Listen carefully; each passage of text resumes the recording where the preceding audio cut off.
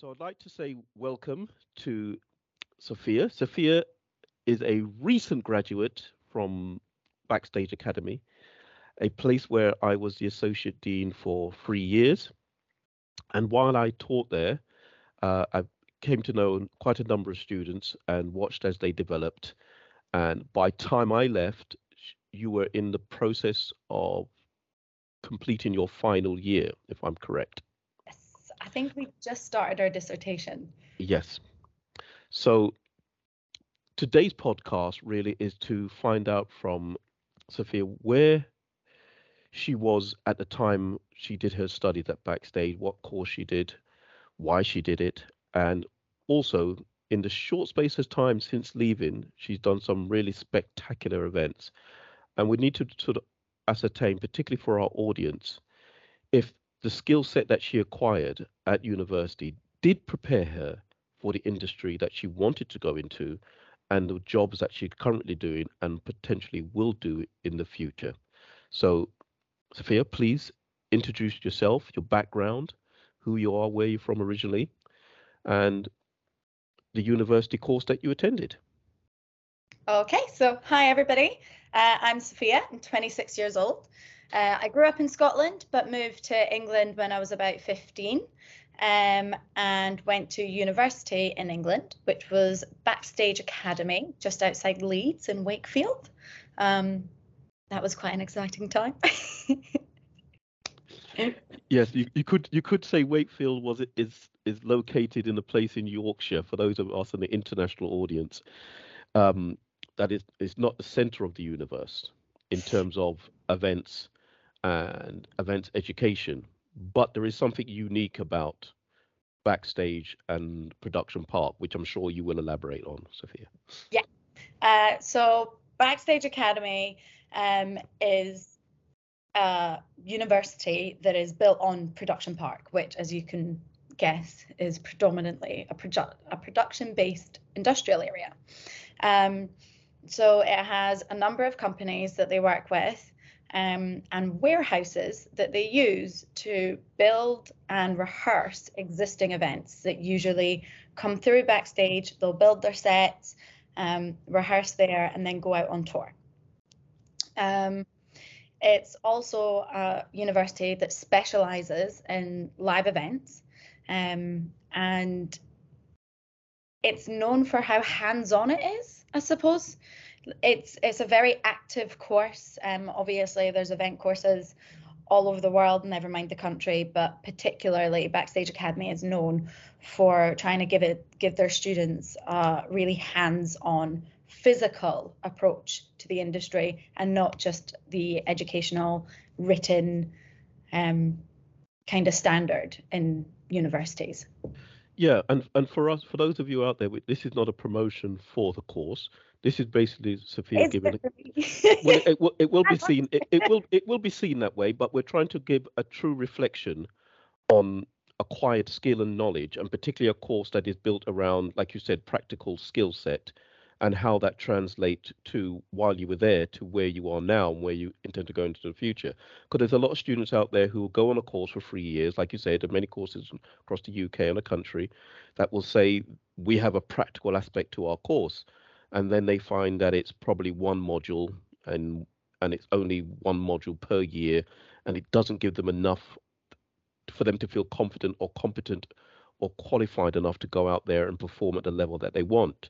So we're just trying to make that difference, understand that difference between other students who have been on, let's say, not similar courses, but courses that may have a similar title, but may not have the similar input and output. Yeah, Backstage Academy has a number of resources that makes it different from the university, from other universities, I should say. And it's those resources such as the warehouses that they own, the companies that they work with, and they have ongoing business with, that makes it so different. They create an experience for their students that is completely practical Okay. and very progressive. So while you were on the course, what was the title of your course? So mine was stage management. Mine was the bachelor's in stage management. And Uh, what were the key modules that you felt really did deliver for you to where you are today? What are the key modules you look back and you think they were really instrumental as a progression, if you would like to make sure that they're what they were? uh, Honestly, I can't remember the name of most of the modules. However, some of the activities that we did, and I can say that the number one most helpful thing I ever learned was how to mark out. Because, oh my goodness, when you think of marking out a stage, you think it's very simple until you have a circular stage. When you're working with a circular stage, everything changes, and especially if it's not quite a full circle or if the stage in general is just a completely different shape, it is so difficult to mark it out as you need to. So I know So, it's quite so silly. maths and geometry was a skill set that you had prior to you coming, or did you? Oh no, I knew nothing about geometry before attending. But because it was only a few lessons, but because you're doing it in a hall or on a stage and you're like standing there with your lecturers, physically using the tools and physically doing the activity, you just learn it. And it has become so useful so many times. And of all the things I learned, I didn't think it would be that. So we'll come back to that aspect, 'cause like you said, that you saw or you were able to reflect on something that you did at uni and you are now using it right now. So we'd like to talk about that later on to see how that has translated into an event that you are currently or have worked on since leaving university.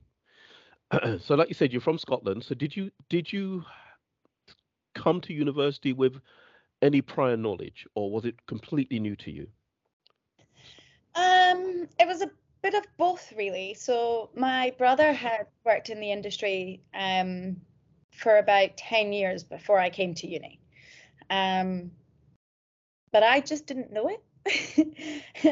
He used to take me along to theatre productions, to shows, to concerts, to festivals, anything he was working on. But when I saw Backstage Academy and I applied, I had no idea, because if you don't work in the industry, you don't fully understand the industry. So I apply, I get accepted, I go to uni, and I get a phone call from my brother saying, "Hey, that's what I do." And I was like, that makes so much sense. Okay, now I understand what you do for a living, because I've just, when I was like so much younger, I'd just be like, yeah, I'm going to the pantomime with my brother, not really understanding the gravity of what his job is. So I did have some understanding of the events industry from my brother, but also at the same time, I had no idea what I was getting myself into. So some people who take on a stage management course, one would hope that first, like you said, you understand how theatre productions fit within a theatre, and not only that, but also the whole production and scheduling that goes with working with actors, performers, technicians, theatre managers, and so forth. Did you get that type of experience and understanding as well within the course, or on any practical level? Yeah, less of a practical level though, because I think it's important to kind of differentiate here, um, because you still have to pass the year. You still have to do your subjects and your written, etc. So that was usually in the terms of items that we would have to attend to as a stage manager. So it would be the budgets, it would be the like meetings, it'd be schedules, it'd be timesheets, it'd be like tracks, theatre tracks, etc. So that would be our written, that would be what we would learn in our lessons more often than not, would be how to manage Mhm. and how to physically do your own and read others, which I think not a lot of people understand how important it is to be able to read others just as much as build your own. Yep. Okay, that's good. That's a very good point. So that may be again picked up later on. Yeah, So let's move on now. So you've left university.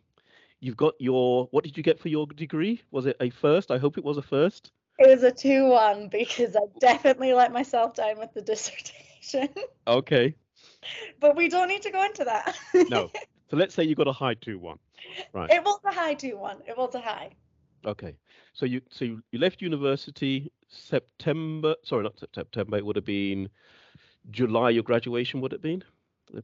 Graduation was September, but we September finished in July. in July, and that would have been 2018. Yes. Right. You're not. Yeah. Right. So where was your next step? Where did you have a plan of where you wanted to go? Did you have a job? Did you have an opportunity out there for you? What was your initial thoughts now you're going to go and take that skill set and apply it somewhere? I wanted to be able to just jump straight into the industry, because that's what you hope to do when you finish uni. Yep.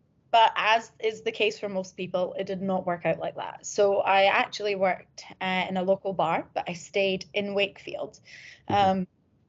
Only for about 6 months, I think it was, but it was enough time for me to attend to and keep the contacts that I had built. So during that 6 months, I think my first job was called the Berluti Project, which was just a release of a new designer shoe. They were releasing a new shoe and showing it at a very private event to some of their clientele. And it was very simple. It was something like 3 or 4 projectors, projection mapping onto a table, and then they were all eating dinner, and we just had to provide, the lighting, the projection, the programming, etc. And I was project manager for that, and it was done by Lucid Technologies, actually, which was run by students at the time. Right. Yeah. So there'll be somebody sat there listening to this thinking, what is projection mapping? So without going into it in too much depth, for the people out there who may not know how projection mapping works and why it is actually crucial within the whole area of visualization, particularly when you are using, like you said, projections of all sizes and distances. So to be honest, I think the best way to explain it would be to use a table. So projection mapping is when you designate an area, and onto that area that you've just mapped, you will project images, videos, etc. There's loads of different softwares out there that I feel like that might be too much information, but you can get software such as Notch, D3, Hippo, where you can do live projection mapping and a lot more in depth. You can create your own content, etc.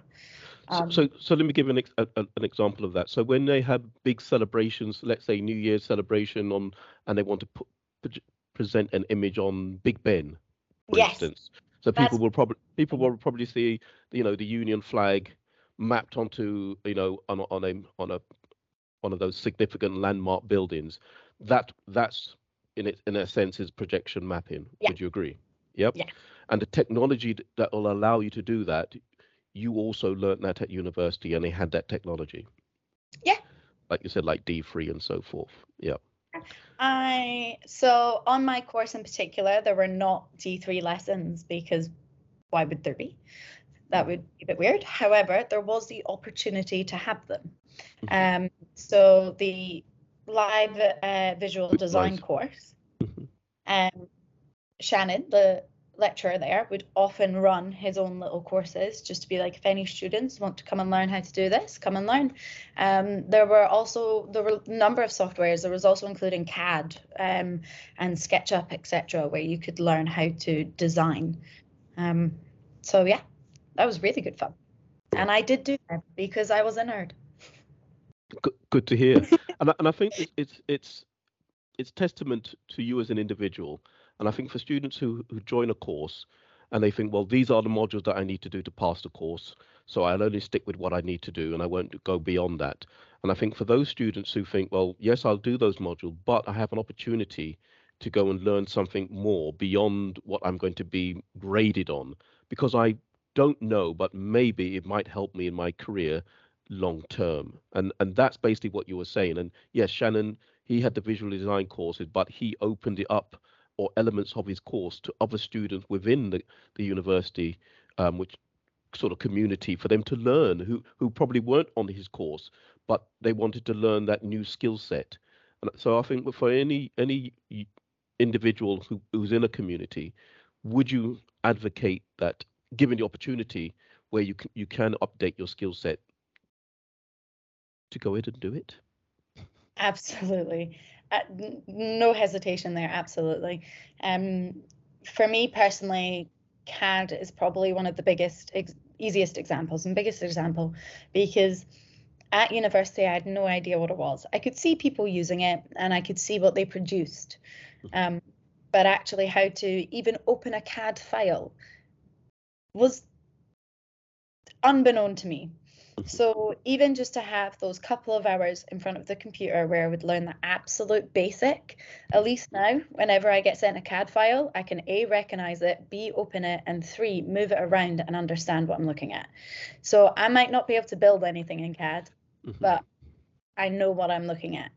Yeah, and that is vital, because I think for anybody working in any sector, whether it's conferences, exhibitions, festivals, theatre, like you said, somebody's going to have to produce that plan, that layout, that visualization, that 3D area, and they're going to use that software. That's going to be probably their dominant software that they're going to produce it in.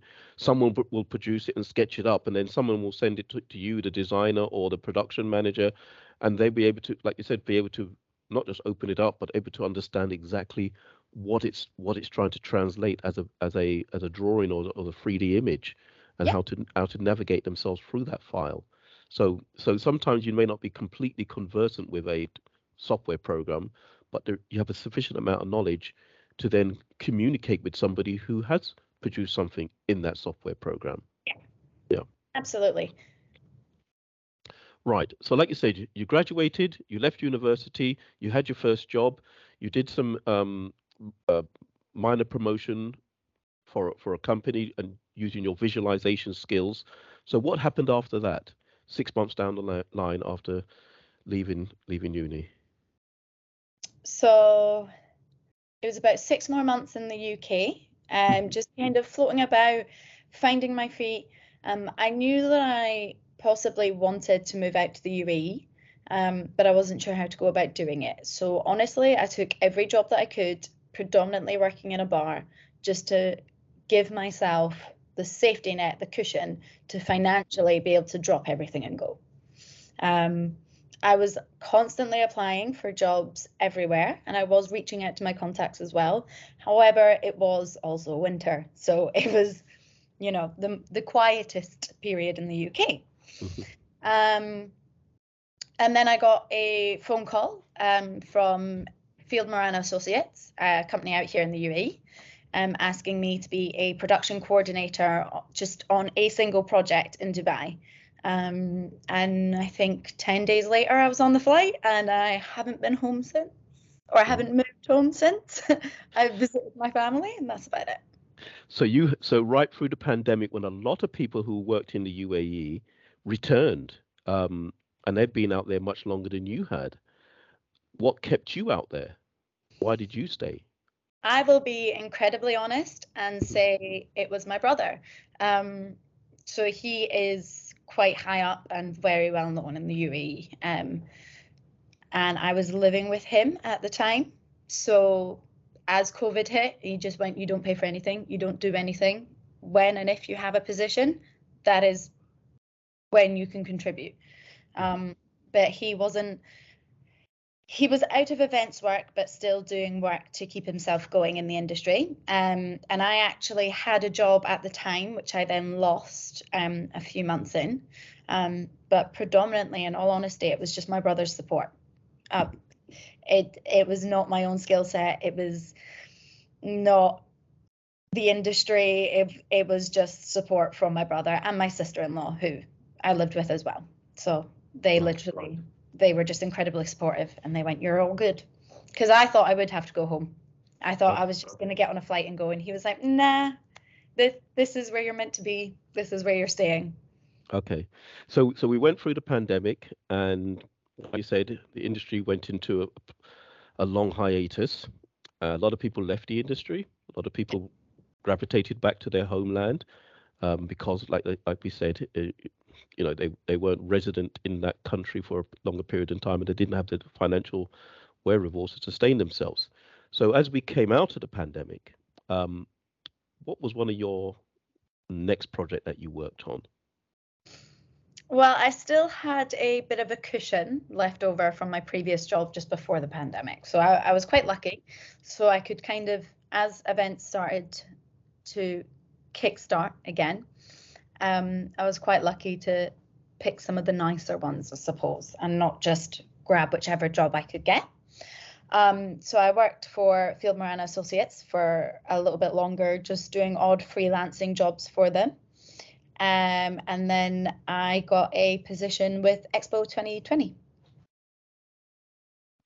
Right. So when you say you got a position with Expo 2020, a lot of people, again, who may be in the industry or may not be in the industry, will probably not know how significant the Expo is within the event industry, because there are a number of mega events that say they're mega, but not really are mega.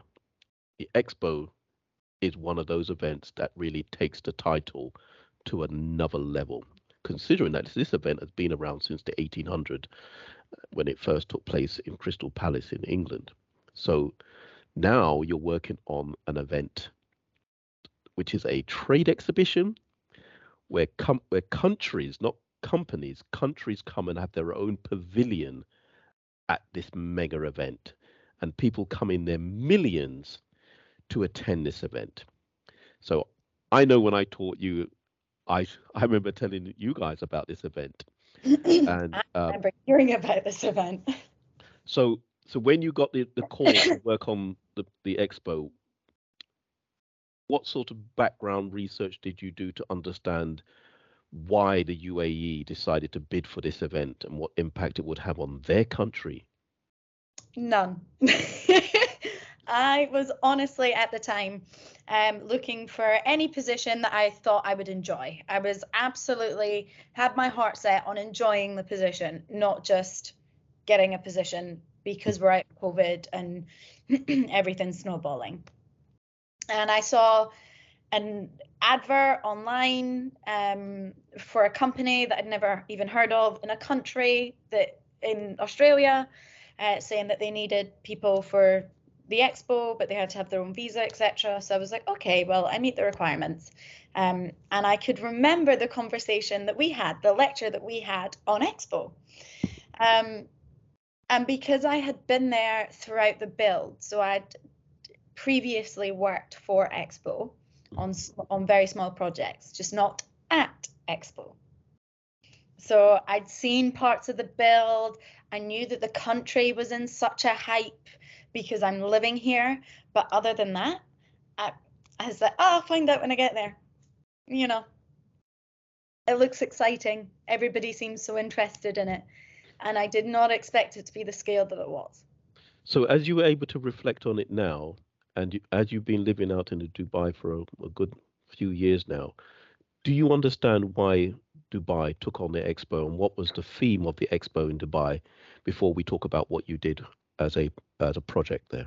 Yes. So the theme was mobility, sustainability, and opportunity. And it was Dubai's way of building for a better future. And it was huge.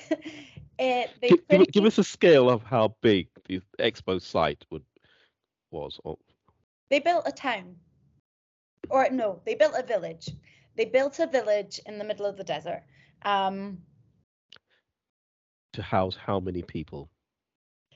There were over 150 countries and there were over 180 pavilions.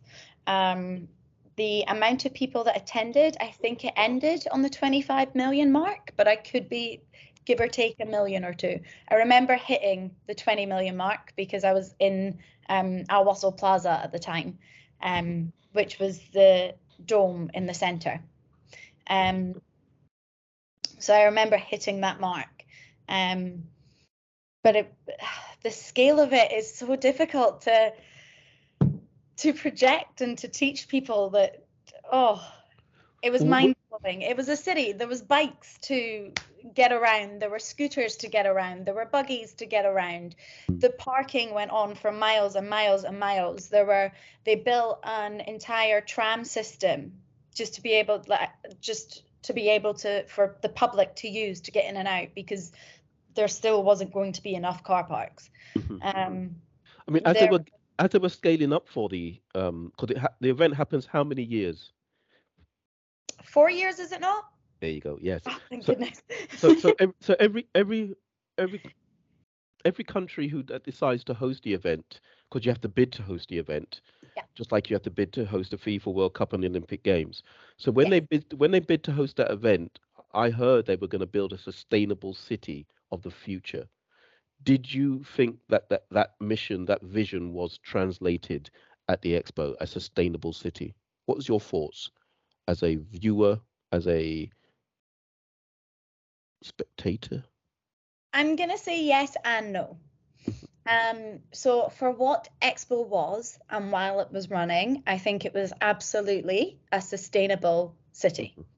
And it was a city of the future. It was an incredible place that they built. Absolutely incredible. However, for it to keep going, I'm not sure. Because now that Expo has ended, they think of it like the Olympics. They built a city. So now that it's over, they have to know what to do with the city. And in London, after the London Olympics, I believe that all the housing, and they turned it into housing, student housing, and local community centres, etc. Correct. So Dubai are using many of the spaces for some of the local companies to host small-scale events and to keep it open for people to come and admire and see as a park. But some of the buildings, some of the physical pavilions are not sustainable. However, they are working together at the moment to try and find sustainable options for them. So, instead of just knocking it down and putting it in the bin, how can they reuse it? How can they maybe keep it? There's quite a few pavilions that they've actually kept, and there's many buildings that they've kept, and they're trying to adapt and trying to reuse. Because I think for any event of that size, when you have a mega event in its title, one of the key things which you mentioned is about legacy.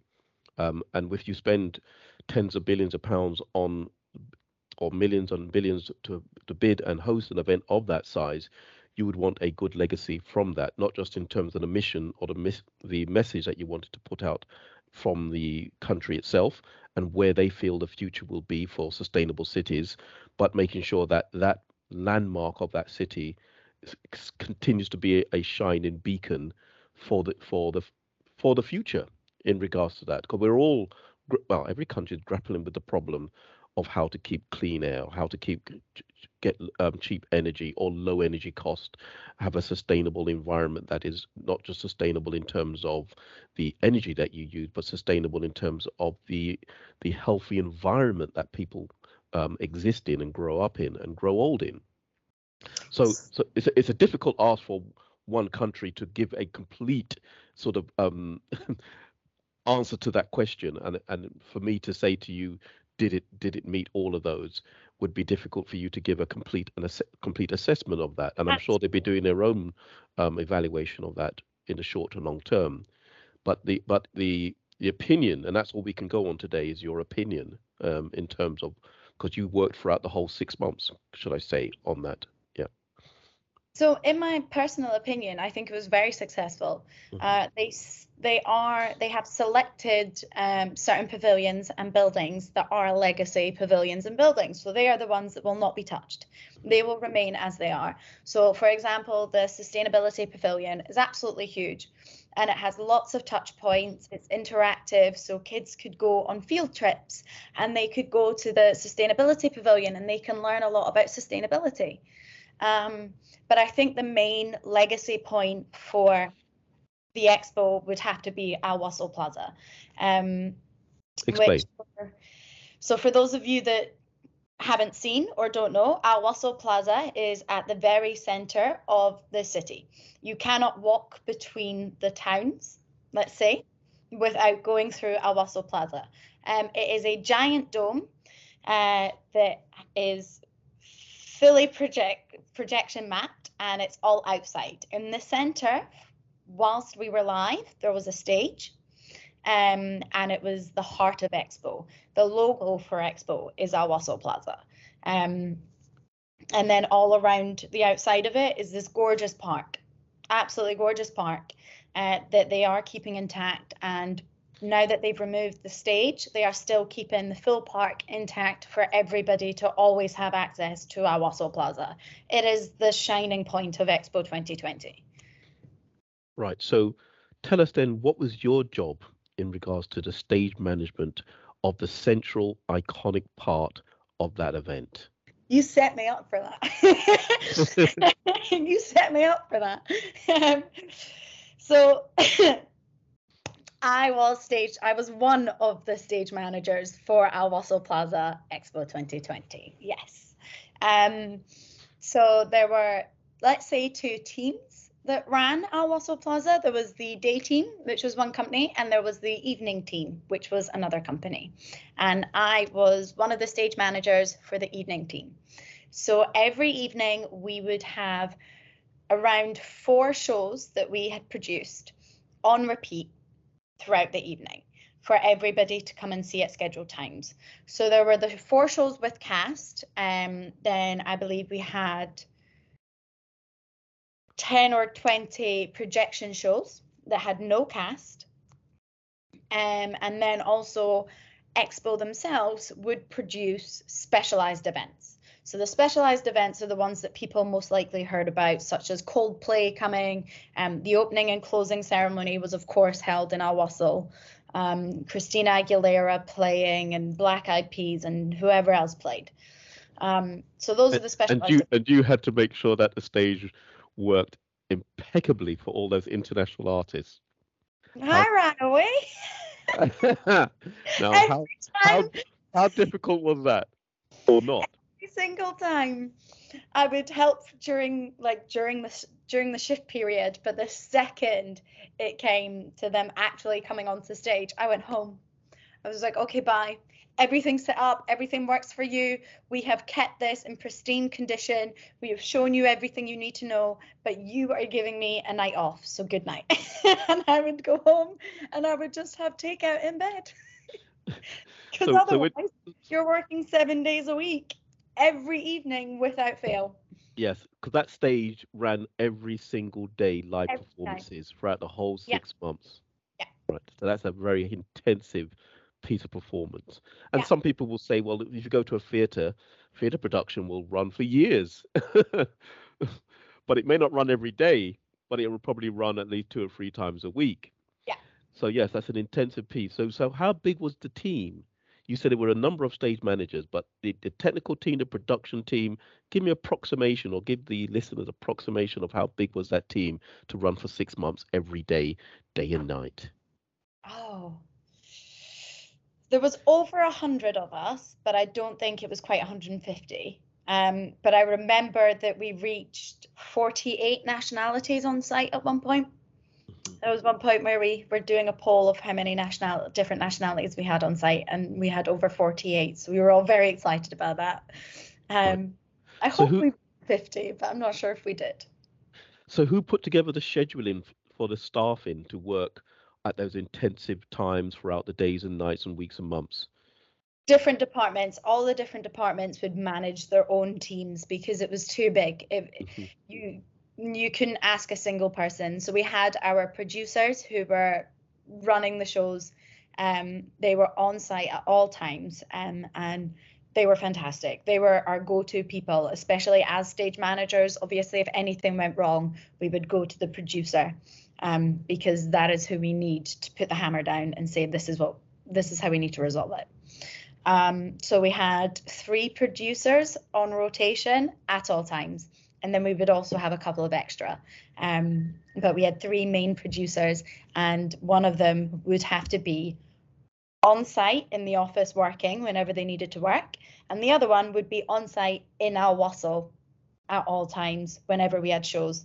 And then the stage management team there was 6 of us. There was 7 of us throughout. We ended with 5.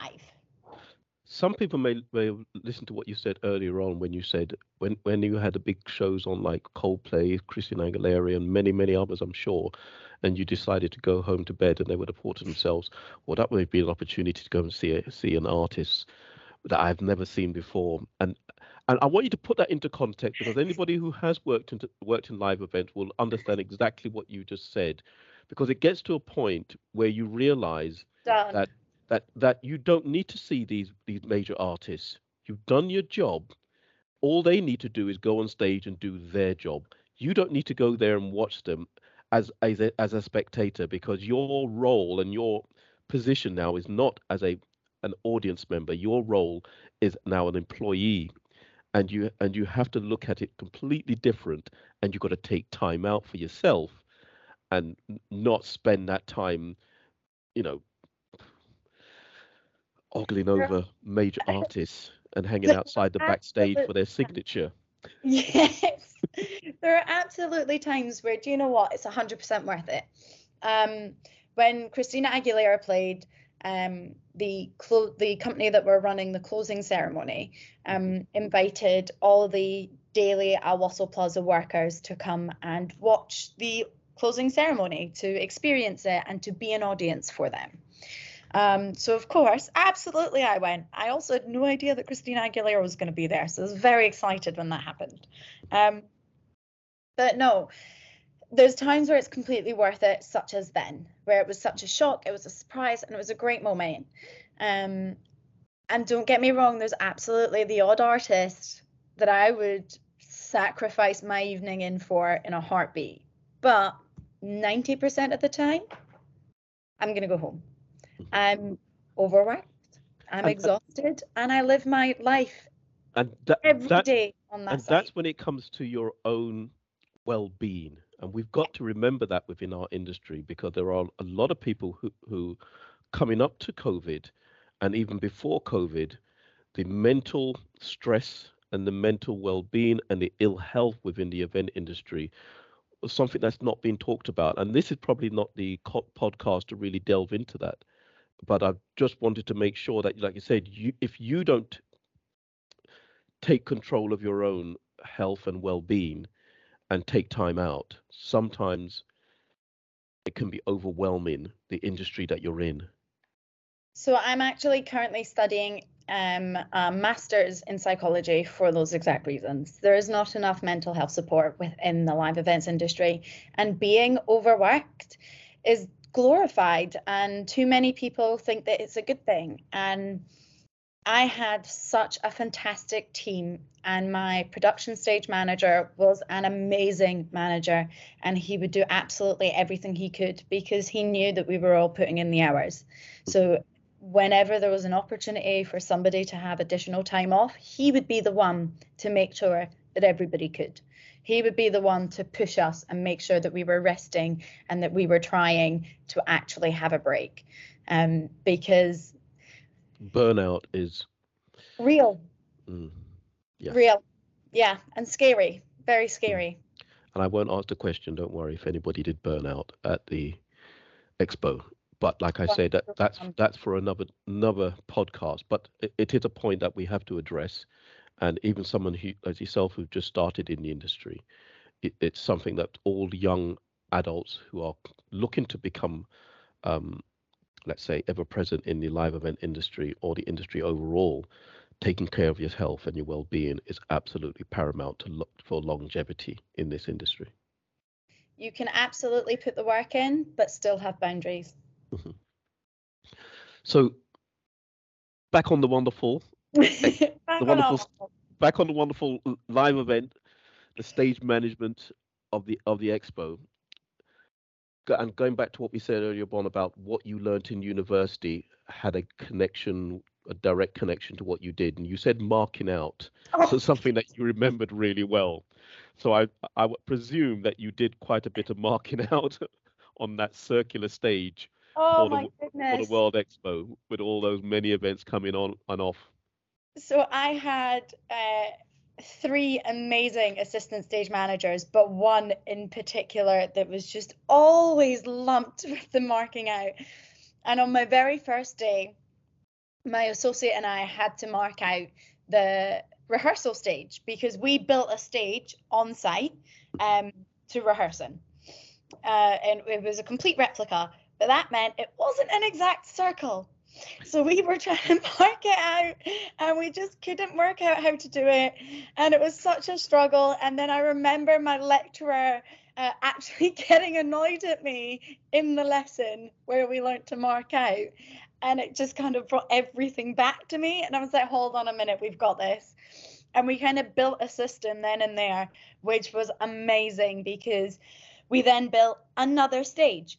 And then we built then we had another rehearsal area, which we then had to use another stage. So we didn't build that stage as a replica, but we had to mark the stage out on the floor.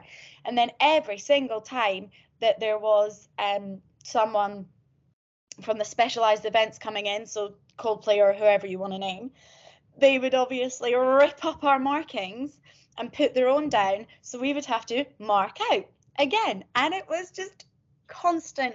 It was a 10-month period from rehearsals to the end of Expo, and I cannot tell you, I genuinely could not give you a number to how many times we had to remark out that stage or a variation of the stage that we were building, because we also had our own 4 shows that we produced but then built additional shows throughout.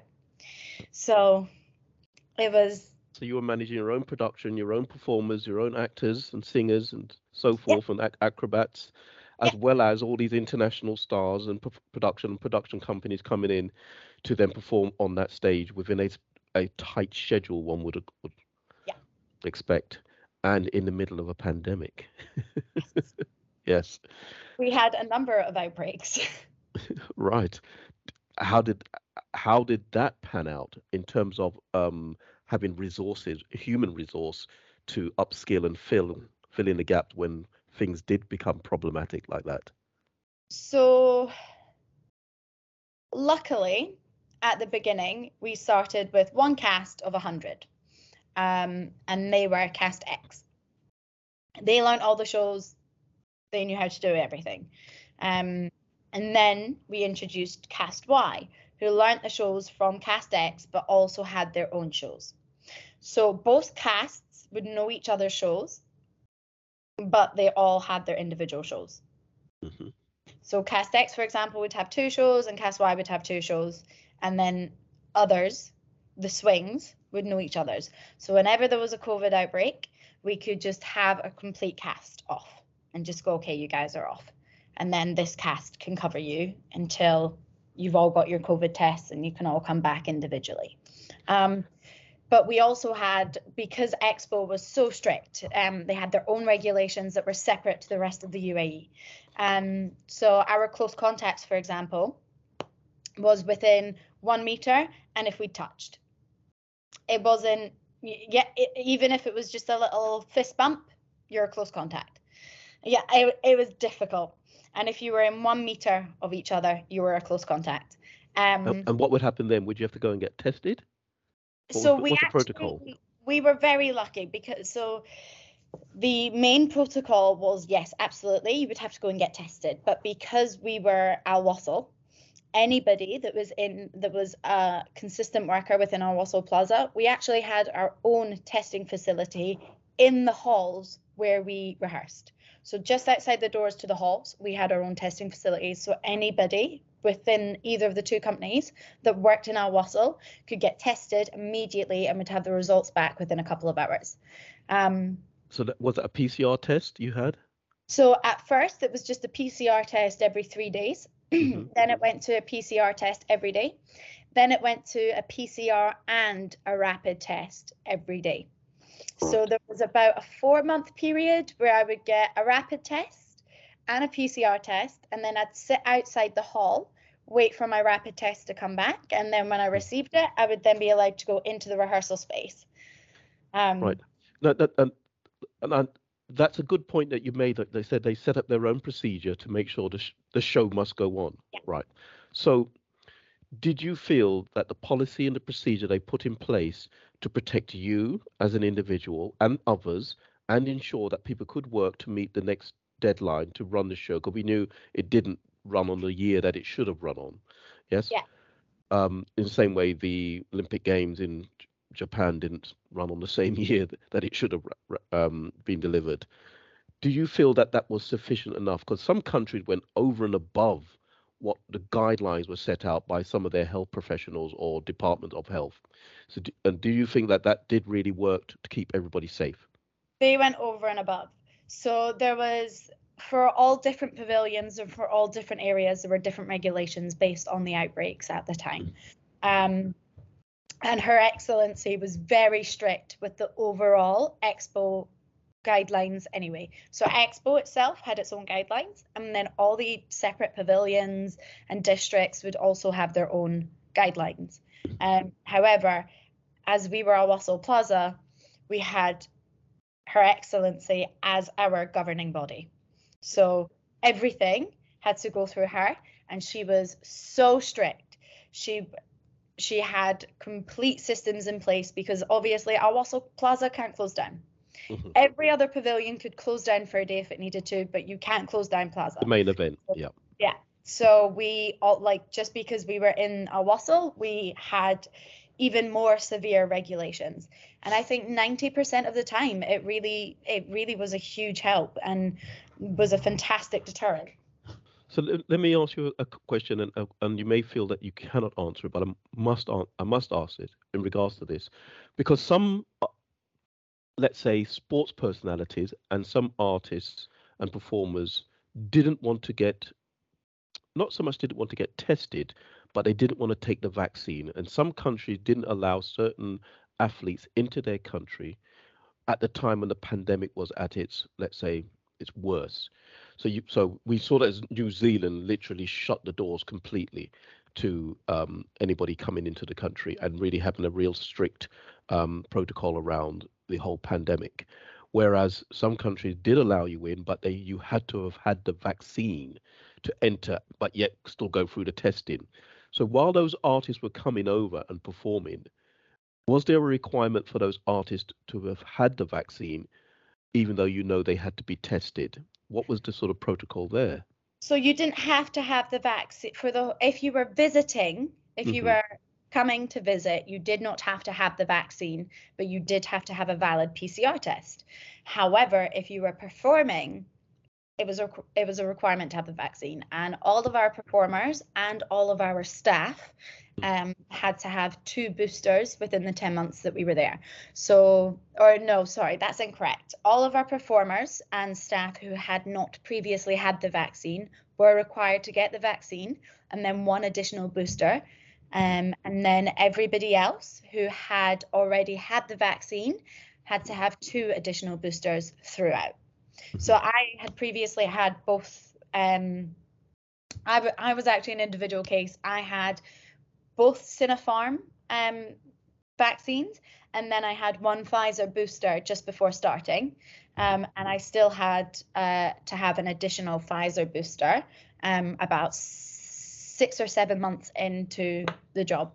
I had to have another booster because it was just a requirement. It was that, or you didn't perform and you didn't come to work. Yep. No, I think that's admirable, to ensure that people's health and ensure that the containment of what was a really, and still is, a contagious virus. And that's mutated into so many different strains that we probably don't even know what strain it's in now, and whether it will dissipate, or whether it will come back with some real force later on.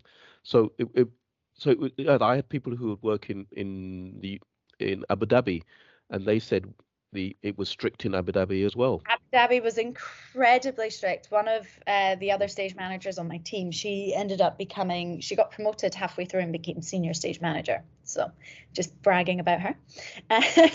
She actually lived in Abu Dhabi. So she would travel, it was about an hour drive for her. She would travel the hour every single afternoon and every evening to and from Abu Dhabi. And she would have to get a COVID test every time she left and every time she came back, as well as the COVID tests that she would then get at work. So as much as I had 2 COVID tests a month for 4 months, took 2 COVID tests a day for 4 months, she still doubled the amount that I had. Yeah. And when you heard about people living and working in England through the period, you probably thought that it was extremely laxed here in comparison to what was going on in other parts of the world, and particularly what's happened in the Middle East, Dubai, Abu Dhabi, and Qatar, and other similar countries. Would you say? Yeah, that's a very polite way to put it. Yes. So we shouldn't be too irked about what we had to go through. I know some people went through it far worse than others and lost loved ones, and we can't make light of that in any way. But when you're trying to make sure to bring back an industry and bring a mega event to the point when it should be delivered, even though it's a couple of years late, there needed to be some stringent health protocols put in place to make sure that it could work and could be delivered. So that is testament to the kingdom, and it is testament to the protocols they put in place and the fact that it was followed to the letter, to curb such a stringent a virus that has plagued the world. So enough about the pandemic, because everybody may think it's about that, and it's not necessarily about that if you didn't listen from the beginning, and if you didn't, then go back and listen from the beginning. I want to talk about the cultural aspect, because obviously you're from Scotland, born and bred in Scotland, and now you're living and working in a country that operates on a different religion, different culture. Dubai operates under a stricter, let's say, theology of the Muslim religion as opposed to Dubai. So people who have worked and lived in Abu Dhabi will know that. And I suppose if you worked and lived in Dubai or traveled to Dubai as holiday, because a lot of people go there now for holiday, but working and living there and coming to a country that is totally different to what you lived in for the best part of your years so far. How did you find that? How did you make that adaptation, adapt yourself? Remember, it's your opinion. So it wasn't too much of a culture shock, luckily, because I had previously visited Dubai. However, it was still a shock. There's so many rules, there's so many regulations. Some people like to exaggerate them. So tell us some of the rules that you felt that you wouldn't have expected that you had to abide by. I remember when I went out there was a rule to say that if you were drunk in a taxi, the taxi could take you directly to the police station. So we warned our students not to be drunk on the street as you would in England, and do not get into a taxi if you're inebriated, because the taxi driver at the time that we were there could directly take you to the police station for being drunk. So they can still do that. Mm-hmm. They absolutely can still do that. However, because it has worked the last few years to progressively change and adapt their culture a little bit more, it's unlikely. You would have to be very insulting and very difficult. You would have to make the taxi driver want to drive you to the police station. I have been in a couple of states before. However, because I can still hold a conversation and I can still get into the taxi and get myself home, it's not a problem. They're just like, okay, yeah, fine, you've had a good night, I'm jealous. Let's make sure you get home. Honestly, I think that was a culture shock to know that it had changed. Actually, the culture shock there was that I could go and get drunk and that I could get in the taxi at the end of the night. You would have to be in a very difficult place and causing a lot of problems for it to end that way, or you would have to upset the security guards. Don't ever do that. So obviously the population in Dubai is approximately 2 million that are Emiratis. Correct me if I'm wrong. Approximately. Yeah. So they have a large contingent of people who come from various other countries who work in Dubai, and they are the migrant workers. And you would have seen them in the Oh country yeah. and Oh, in country, and you would obviously seen them at the event. So I'm not going to get into the contentious nature of um, immigrant workers coming into the country, because, and again, you are also an immigrant worker coming into their country. absolutely. As that, I know people like to call themselves expats, but it doesn't make any difference. You are a Yeah. migrant worker in Yeah. that country. So, were you told of certain things that you could not do, and if you did break certain rules or laws, that you could be removed from the country? Were you warned of those things? Yeah, you couldn't have a child out of wedlock. You couldn't live with anybody that you weren't married to or directly related to. You couldn't wear inappropriate clothing in public. You couldn't show any form of affection in public. You couldn't even hold hands with your partner unless you were married. And even if you were married, you could only hold hands with your partner. Um, all of these rules are very relaxed now. Mhm. I can wear 90% of what I want as long as I'm still respectful, because there will be people who don't want to see it and they're not going to go call the cops on you, but you're in their country. Be respectful. Um, Same with I can hold my partner's hand in public, but I'm sure not going to get a kiss. And I can live with him. However, if I was to do something slightly more illegal and get arrested, that would not help. Mhm. Um, but nobody's going to turn up at my door and try and arrest me. Mhm. Obviously, you can't be gay, although you can now be transsexual. Yeah, that is only in the last 6 months, I think. You still aren't allowed to be gay because, that's a choice. Mhm. Sorry. But you can be transsexual. Mhm. Because Saudi Arabia has opened its door to tourism. And I know you may not know much about Saudi Arabia, but just giving you how Dubai has gone from where it is to where it is now, and how Abu Dhabi has gone from where it is to where it is now. But Saudi Arabia is probably 25 years behind, where all those countries have moved very quickly into the 20th century, but still trying to keep the essence of their religion and their rights protected within the concept of what their country deems is appropriate, particularly for people who come to live and work and want to go there for holiday in that respect.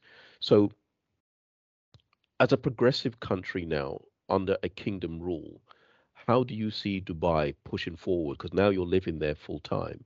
How do you see it pushing forward? Because Saudi Arabia is moving very quickly, full steam Saudi ahead. Arabia is going to overtake Dubai. So I was actually on a 5-month project in Saudi Hmm. when the laws changed. And I was in the country when the government announced that women no longer had to wear an abaya, no matter what race or anything you are, that women could then drive, Yeah. and the certain licenses could approve alcohol. And I was physically in the country at the time. I remember flying to Saudi in an abaya with my work boots on, because of course I had to go straight to site with my work boots on and fully clothed underneath and in whatever degree heat it was at the time. And by the time I left, I was heading off to the malls in jeans and a t-shirt. The government actually encouraged expats and said often, you would hear it on the radio on repeat, you would hear it on the news, etc. They would be encouraging expats. They would actually ask them to stop wearing abayas so that all the locals could then get used to it. Hmm. And I think Saudi is going to overtake Dubai. I obviously can't be sure. It's just their turnaround is so much quicker than Dubai's was and still has been. Yeah, I think I'm glad you said that, because I know it's based on your opinion because you've seen it, you've watched it. I've watched it, and as an academic, I've seen it and read about it, and I've seen the amount of money that Saudi Arabia had pumped into the event industry in their Oh, country, yeah. and they spent more money in this short space of time than I would say that Dubai has spent in. a good number of years to get to where they are today. So they tried to do the Industrial Revolution in 2 years, where Dubai has taken 20 years. Yes, And absolutely. yeah, and they were under strict Sharia law, and then they had to shift it because tourism wasn't even a thing Yeah. for Saudi Arabia unless you were a Muslim pilgrimage going to Mecca. So to make that quick distinction, like you said, and to watch that change happen so quickly from where it was to where it is and to where it's going, going back to what you say, I see the big gold rush for the Yeah. event industry. And for anybody listening to now, if you're looking at moving out to the Middle East, then the next Saudi. place, don't look at the saturated Dubai, you should be going to Saudi Arabia. I Absolutely. love Dubai. I absolutely love it. I love living out here. Hmm. But Saudi is the next place. The Prince has, for those of you that are unaware, the Prince of Saudi has introduced a 30-30 or 20-30, sorry, my apologies, a 20-30 season festival tourist scheme.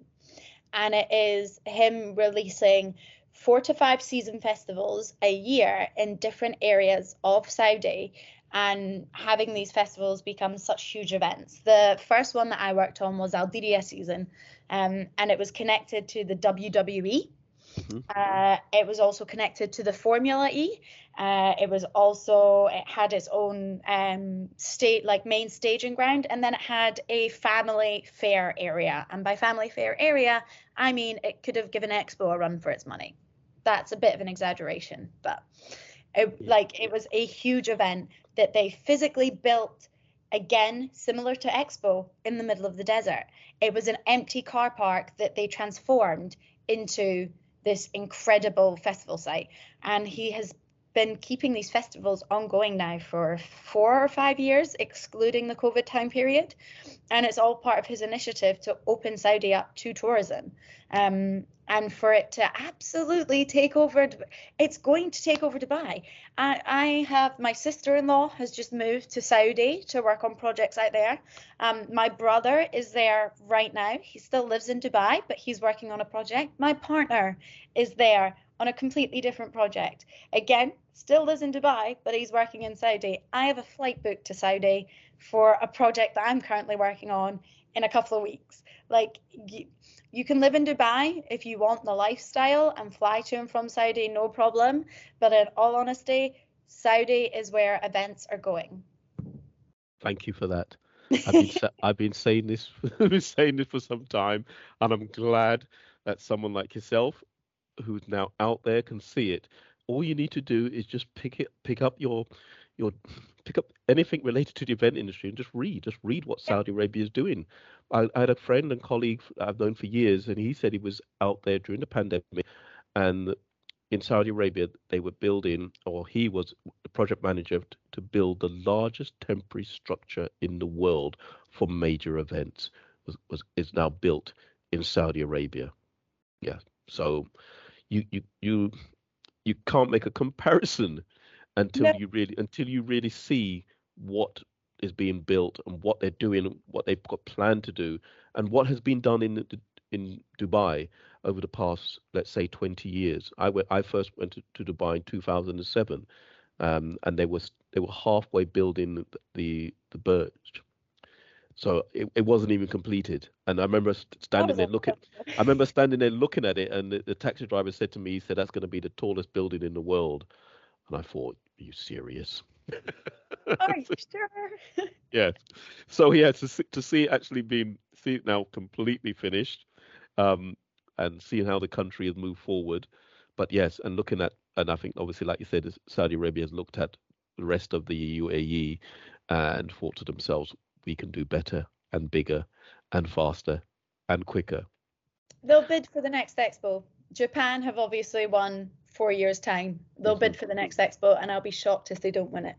And I'll be shocked if you're not working on it. Fingers crossed. That's where I expect to hear and see you on the next expo. You can't take all this skill now and not push it forward into the next expo. That's what everybody does who works on mega events. They go from mega event to mega To me. event to mega event because that skill set is so unique to those types of events. Yeah. Absolutely. Yeah, and you'll find that out sooner or later. Guarantee you it. Yeah. Yes, if you haven't already. I've begun that learning curve. Right. So we're coming up to our last question, or it could be the penultimate one, but your future goals in terms of where you see yourself. So at the moment, I'm actually working for a very small production company. They're called Sketch and Build, and they're out here in the UAE, but they're also in the UK. And we work predominantly in the MENA region. So Saudi, Doha, or Qatar, sorry, Saudi, Qatar, UAE, everywhere. And recently, they've predominantly done exhibitions. And I've worked with them a few times. So when I finished Expo, they approached me, and they've expanded the company quite a bit recently, and they want to reach out more into events. And they've done certain events, so they're building a portfolio, but they also needed somebody else who has an event background to kind of jump on. So I'm currently one of their account directors, and I'm helping them kind of build their profile and expand into events. And I'm really enjoying it. It's not stage management, which is my absolute passion. It's my favorite thing to do, and I will be doing it again very soon. However, I'm really enjoying it. It's a fantastic little company. The team are great. They're not just saying that they want to make these changes. They're really pushing to make these changes, and they're really like trying. And they listen to me. They want to know my expertise, and they want to hear what I have to say, but also they want to teach me, which I appreciate, because you've always got to learn. And I have boundaries, which coming off something like Expo, I needed boundaries, and I have those boundaries. So I get to work from home if and when I see fit, and also I have my own office, and I have a work laptop, and I can go into the office at 11 o'clock for a couple of hours just because I want to align on a few things, and then go back home and keep on going. And it's just really nice to have these boundaries. I don't get a phone call at midnight saying, this has gone wrong. And I'm like, oh, yay. Like, it's just, obviously that is going to happen. That's the nature of events, but that's going to happen when I have accounts going live, and not 24/7 every single day. It's only going to be when I have live accounts. So it's a really nice change. And I'm really hoping that I can help the company grow as much as they're trying to help me grow. So it's so nice. It's so nice. I'm also not freelancing. I have an actual job. I don't even know what that is anymore. That's really good to hear. So this is the last question. So as you're, and I say yes, you are recently out of university, but you've achieved a lot in that short time, and you've got so much to achieve over your lifetime, and that's why I said in terms of being able to visualize where you can be, it's probably unimaginable to you, and because myself, when I graduated, nobody ran to the Middle East. The Middle East wasn't even considered a place for anybody to go to do events, for all the sort of foreign policy reasons one could understand what was happening many decades ago. But the world has changed. The world is global. It is international. And people taught in one country may not always stay in that country. And I've watched event students graduate over the last 10 years, fly out to Dubai and to the Middle East, and have had wonderful time and did wonderful jobs. And I now see you there doing that as well. And it's not just the Middle East; it's all parts of the world, and even into South Asia. Again, so what I want you to do is give a message to students studying or about to graduate from a live events course. What advice would you give them, looking at what you've done and where the world is now today? Keep learning. Every single job you go on, you will face challenges that you didn't even know would ever exist. So just accept that there is a new challenge and learn how to deal with it. And everybody always says that it's always about contacts. And you know what? 80% of the time I'll agree. It's always about who you know. But there's that 20% where you apply for a job online and then suddenly you're stage manager of Expo 2020 Al Wasl Plaza. Sometimes you've really just got to apply. You've just got to put yourself out there and you have to look. It's worth looking. If you don't have the contacts, it's not the end of the world. Just keep looking and you will find something. And that something will lead you to something else. And as long as you're willing to learn, always learn, then you'll never know where you end up. That's excellent. Thank you very much, Sophia. I Even can't. prep that one. Excuse me. I didn't even prep that one.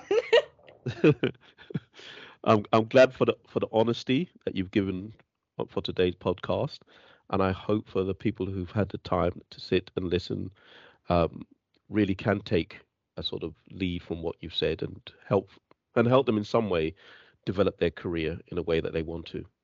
So I'll say goodbye from me, Paul Walters at International Institute of Live Events, and thank you very much again for taking your time uh, and allowing us to have this interview. Thank you for having me. Honestly, it's a great experience. And as long as people are willing to listen, I'm always willing to share.